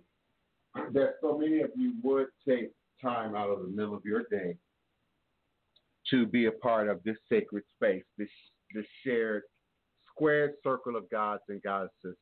I drank some water. I checked my mail. I bleached my hands. And of course, now I'm back for the last portions of our show. You're going to lose your opportunity to call. You're going to lose your opportunity to get with us on the phone lines. Those who are already on the phone lines will remain on the phone lines till the end of the show. And those who are not will then have to go and archive in order to hear what may be said or done on the Blog Talk Radio end for the next remaining portions of the show. So I invite you to call me now on area code 845-277-9143, 845-277-9143. I certainly appreciate your questions, comments, and requests. Do press the number 1 on your telephone keypad. That's your way of virtually raising your hand for me, and I will then open your mic and bring you into the conversation. And of course, you're welcome to continue to support and be a part of the show by way of the YouTube chat. Make sure you're typing your questions, comments, and requests that you need me to respond to in all capital letters so that both myself and Kiona can see them clearly and identify them from the general conversation and respond. I would most certainly appreciate that. Percy from Brooklyn, Bill Brown. I'm trying to tie those names together right now so I don't forget who you are. Rob Okay, Stone. don't worry. I'm not going to let you forget. But I heard you mention something before you left, and both things sort of pertain. You said something about the Gullah Geechee, and you wanted to go down in that area. My people are from a small town called Fork, South Carolina, by the Petey River, the Great Petey and Little Petey. And so my ancestors are all in there. My cousin, who's from there also, he now teaches at Clark. He's a poet, Sultan Edie, and he also practices and stuff. Also, he brought it to the family, like the real Christian family, to the family reunion. He was the first one to pour libations. And Yeah. so, Yeah. that's all for now. We appreciate that. I'm grabbing my head. Ja Queen, you're doing things to me. You're doing things to me. And I get it. I do. I get it. I understand bereavement, understand losing someone, particularly a child. I totally get it. But the child, your son, would still want you to heal, would still want you to grow, would still want you to move forward. The reason, all the nerve endings now are standing up in my head is because when we talk about ancestors in the realm of Egun, in the realm of the dead, personally, there's an attachment there to our heads. So even when your child or your grandmother or your mother or moves on, goes on to the other side, there's an attachment that still is sort of connected to your head that has everything to do with you not being up to par, not being 100, maybe being depressive, maybe having low moods. It's more than just being depressed. It's more than just part of the grieving. And so there's a connection there that still rests on your head that must be healed, that must be worked with. And the greatest way for you to do that is through ancestral work. I'm going to assume safely by your name, Ja Queen, who you are and that you're a black woman and that you have African and indigenous ancestry. There's no greater healing work that you could do right now than ancestral work. And I don't know how old your son was or is, if you will, and where he might now be in relation to his journey. But our loved ones on the other side are always pulling for us and pulling with us. Yeah, 20 is very young. I assume that we were talking about a child. 20 is a child. So you're also keeping the child, the soul of the child, the spirit of the child here. And so that could be beneficial for a period, particularly when we're talking about healing, bereavement, that aspect of your personal work. But then there comes a point where you have to allow your son to move forward, as well as you have to move forward. You're keeping your son here, but you're also keeping yourself sort of locked into a place where you can't grow, where you can't evolve, where you can't heal, where you can't moving forward. I would greatly appreciate the opportunity to do healing work, ancestor work with you as it relates to bereavement and grieving and spirit communication and spirit attachment. All those things are operating right now as you describe your circumstance, as you word your spirit request. So don't be stuck. Know that there's another side to this. Know that there's a reason for and a meaning for this. You're meant to mourn. You're meant to stand still moments, but then you're also meant to then pick up and move forward again and allow your son's spirit, your son's energy to move forward and evolve in a whole new way, please send me a private email, beloved, at Divine Prince at houseofthedivineprince.com, and allow me the opportunity to address some ancestral work and divination with you and for you as it relates to your healing. I welcome your questions, your comments, your requests.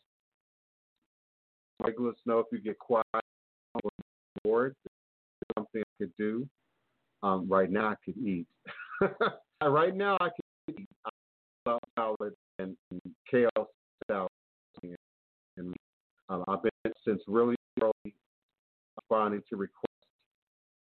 I do have an appointment shortly. So I appreciate the time that we spend together here in this sacred space to grow, to heal.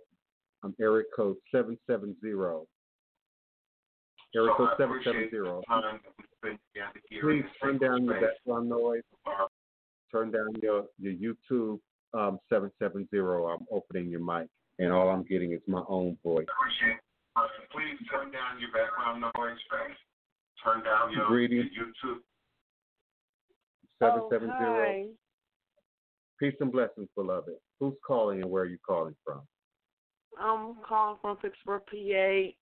I just wanted to continue listening to you on the phone, even though I have you on the TV, and also I was watching you on my cell phone. I had to mute that. I'm really sorry about that. I really don't have a question. I prefer to talk to you in private and stuff like that, because I had called before, and I know that there might be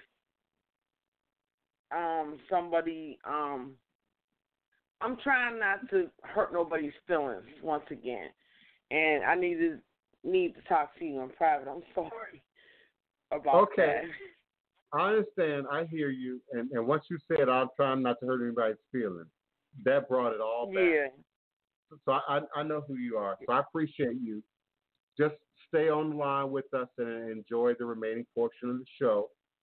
And by all means, if you have a request, send me a private email. I'll be glad to respond to you. Area code 318. Is this Hoodoo occultism or is this someone new? This Hoodoo occultism. Greetings, beloved. Peace and blessings. What is your question or comment for me?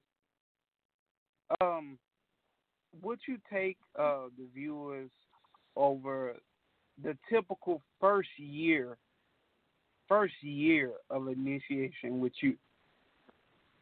Okay, and I like how you said with me. Okay, because what I'm hearing and seeing in terms of what people are getting with other people is sometimes a hot mess. With me,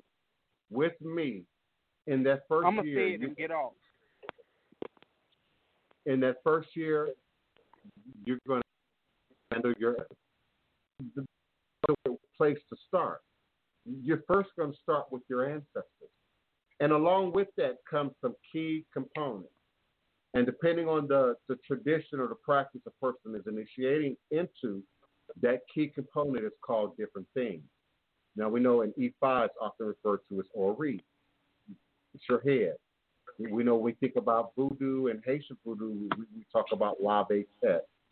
But we find this in all ATR traditions and really in all indigenous traditions. You're going to start with honoring your ancestors, feeding your ancestors, communication with your ancestors. There's a ritual calendar that we follow, and many of you are familiar with the calendar. And so it helps to determine what we do on any given day, who we acknowledge on any given day, what forces might be standing up on any given day. And then that is going to color or affect your work, what you're doing, what might be on the table, and how that is then interpreted. I often describe it as a triangle, with the bottom left corner being your ancestors, with top point being your head in relation to God and supreme forces and supreme power, because we understand that they are united. that they are connected. If Christ was God, I'm God too. Christ was a manifestation of God in the flesh. I too am a manifestation of God in the flesh. And then that bottom right corner is going to then be your introduction into spirit. And that's going to be specific to the ancestor work. So if your ancestor work leans strong towards Akan, then we're going to look at Abba song. We're going to look at strong Akan language, tradition, practice, and culture. If indeed it's Yoruba, then we're going to focus in on Yoruba. Everyone is going to learn Yoruba. I teach in Yoruba. I teach in English because that's the most common. It's the Orisha romance, if you will. They are the most literate, if you will. So people always have a book, an author, a Rabba, Ella Baboon, somebody that they can go back to and weigh what I'm teaching, what I'm instructing against. But the individual nuances in the initiation are laid out in the DNA and the ancestral work and how that is structured. And that says everything about my curriculum beyond that for that first year. So then within that first year, usually towards the last part of the year, are going into their second year, then they're coming here for annual ceremony, either in spring or the fall. And sometimes in the summer, we do Eguns in the middle of the summer. The new year for Yoruba and ATR tradition, drum roll, because some of y'all ain't never heard this before, starts in June. So there's an oracle that comes out of Shokbo, that comes out of Oyo, that comes out of Benin every year in June to mark what the Odu and the spirit forces are for the year. Our January New Year is Greco-Roman. Our January New Year has to do with Christianity and Judaism and adding extra days so that they can get back to what was originally the yearly cycle that the Egyptians and the ancient folks had already laid out. There was no need for leap year back then. There was no need, to tweak February back then. We need that now because we're operating under a different system. So within the course of that first year, you're going to learn that. Many are going to learn Ewe language along with the Yoruba. Many are going to learn Akan. Many are going to learn Swahili. Many are going to learn the Bible and Christianity better than they ever learned it in church. In 1 year of initiating with me. Because as I do right here on the show, when I'm teaching, when I'm initiating, when I'm instructing in private, it's on layers. Layers. Earth, water, fire, air, mind. Then there's cultural layers. The religious implication, the cultural implication, the ritual implication, the symbolic implication. Then, of course, because of the state of ATR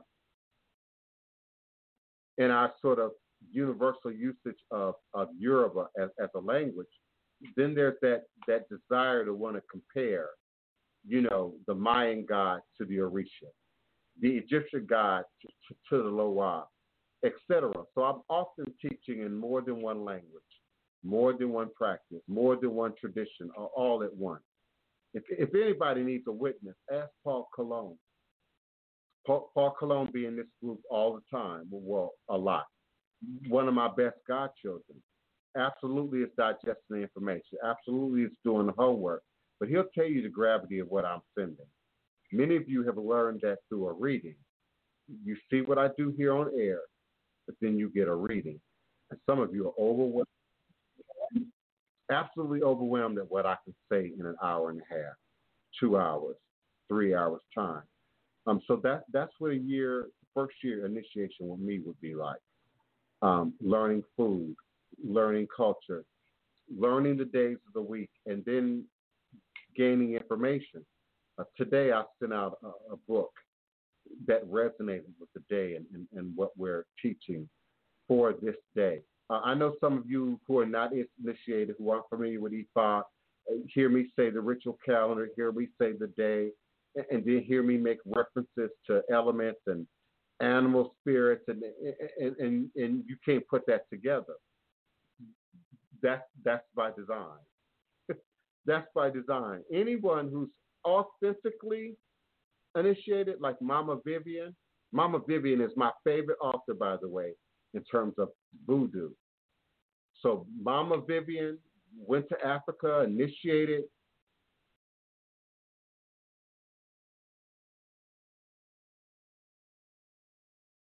Hello?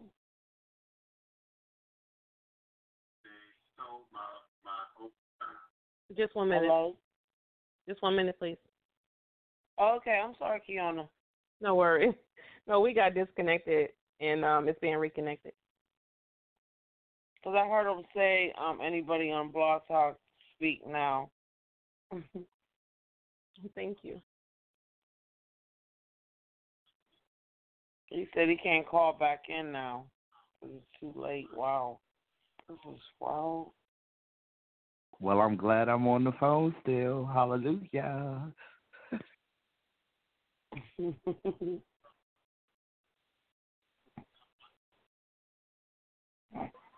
Yes. Hey, how y'all doing today? I'm doing well. I'm great. I'm working on a short piece, a legless walking stick, but it's going to be kind of small, about 3 feet. Okay. They got me in quarantine, so I'm finishing old pieces. It's like, okay, I'm going to go back at this. Hold on. I see something else. I bought knitting supplies for me and my daughters to knit.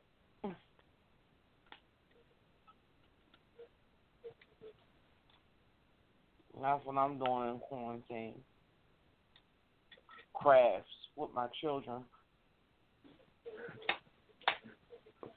That's how we learn. My mother taught everybody to crochet but me.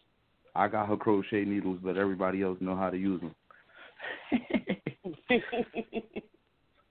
I still got 2, though. I got 2.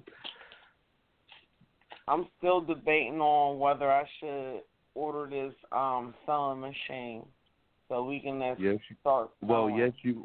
I'm going to give you confirmation. Yes, you should. And you should be making face masks, not them little fake doctor ones. The whole pull over your face joints, but pretty. I have ordered some nose filters. It goes it clips on the part right on your nose, and you insert it, but it don't. You know what I'm saying? It don't get stuck up there. It's like these. They're called I forgot what they're called. But they're nose filters. You just put them on, put it in your on your nose, you got a little clip. I had ordered them. I'm in New York. I'm wearing a full ski mask right now when I go outside. You can't go in any store without some form of mask on your face. Like the city that never sleeps. I got the nose filters, but I also know how to wrap a hijab.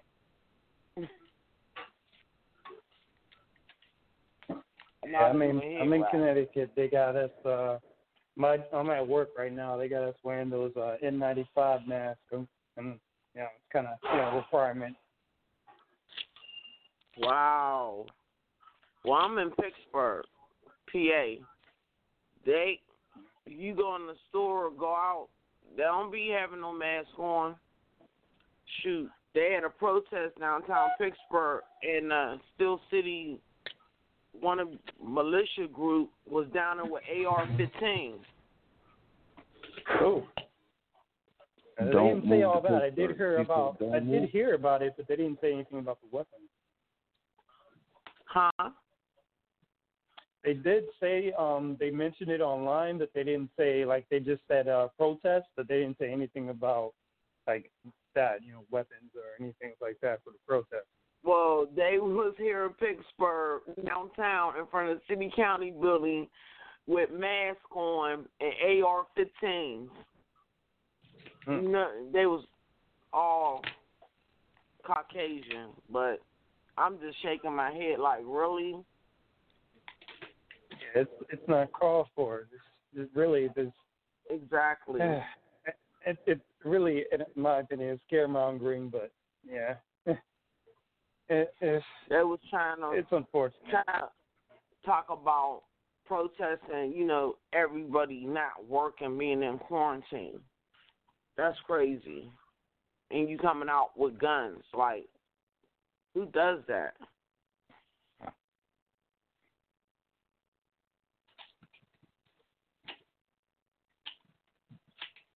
I'm just asking the ancestors to keep me and our family safe.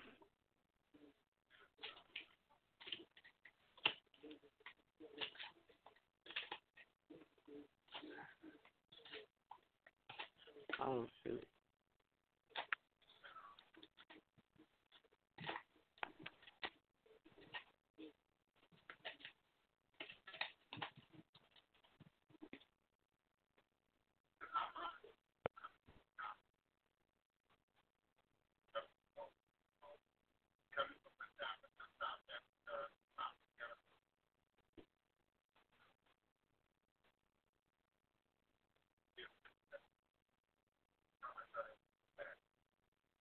I don't want to wipe for you.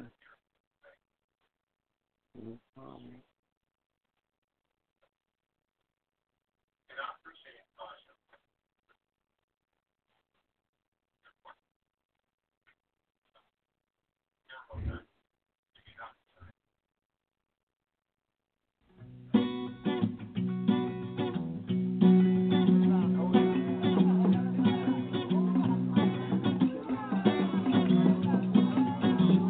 A dash of cayenne to the root.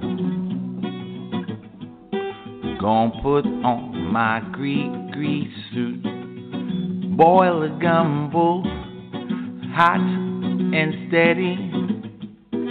Don't care if Freddy ready. Gonna pray at that old cemetery down on Claiborne where she's buried.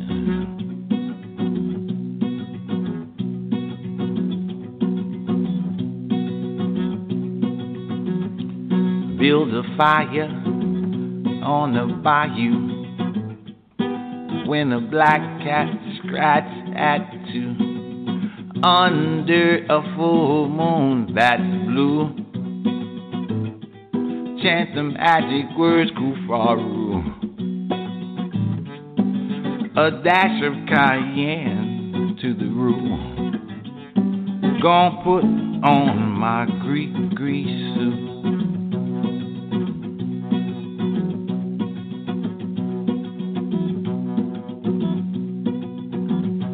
Black top hat, black suit too.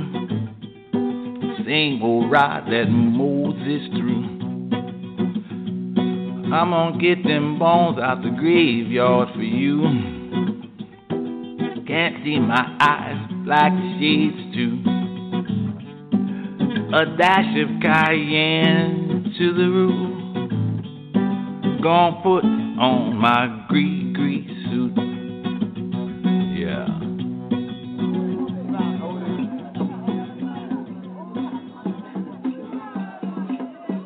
Black top hat, black suit too. Same old ride that Moses threw. I'm gonna get them bones out the graveyard for you. Can't see my eyes, black shades too. Go and pray at the old cemetery down on Claiborne where she's buried. A dash of cayenne to the roux. Gonna put on my grease suit. Yeah.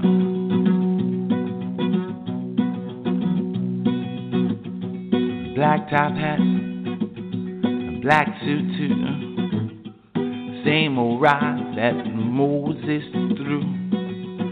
I'm gonna get them bones out the graveyard for you. Can't see my eyes, black shades too. Gonna pray at that old cemetery down on Claiborne where she's buried. A dash of cayenne to the room.